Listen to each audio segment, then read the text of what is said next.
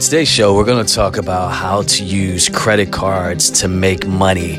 Other words, leveraging your credit card.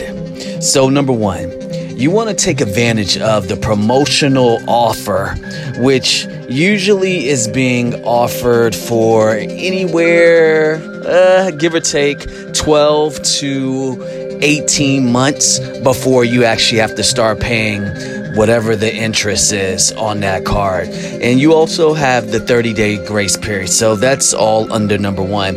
Number two, you want the cash back rewards, which is based on the credit card. Again, if you spend a certain amount, you'll get points that turns into cash. And then number three, the fixed rate, low interest loan that you can get based on your credit card and turn it into cash.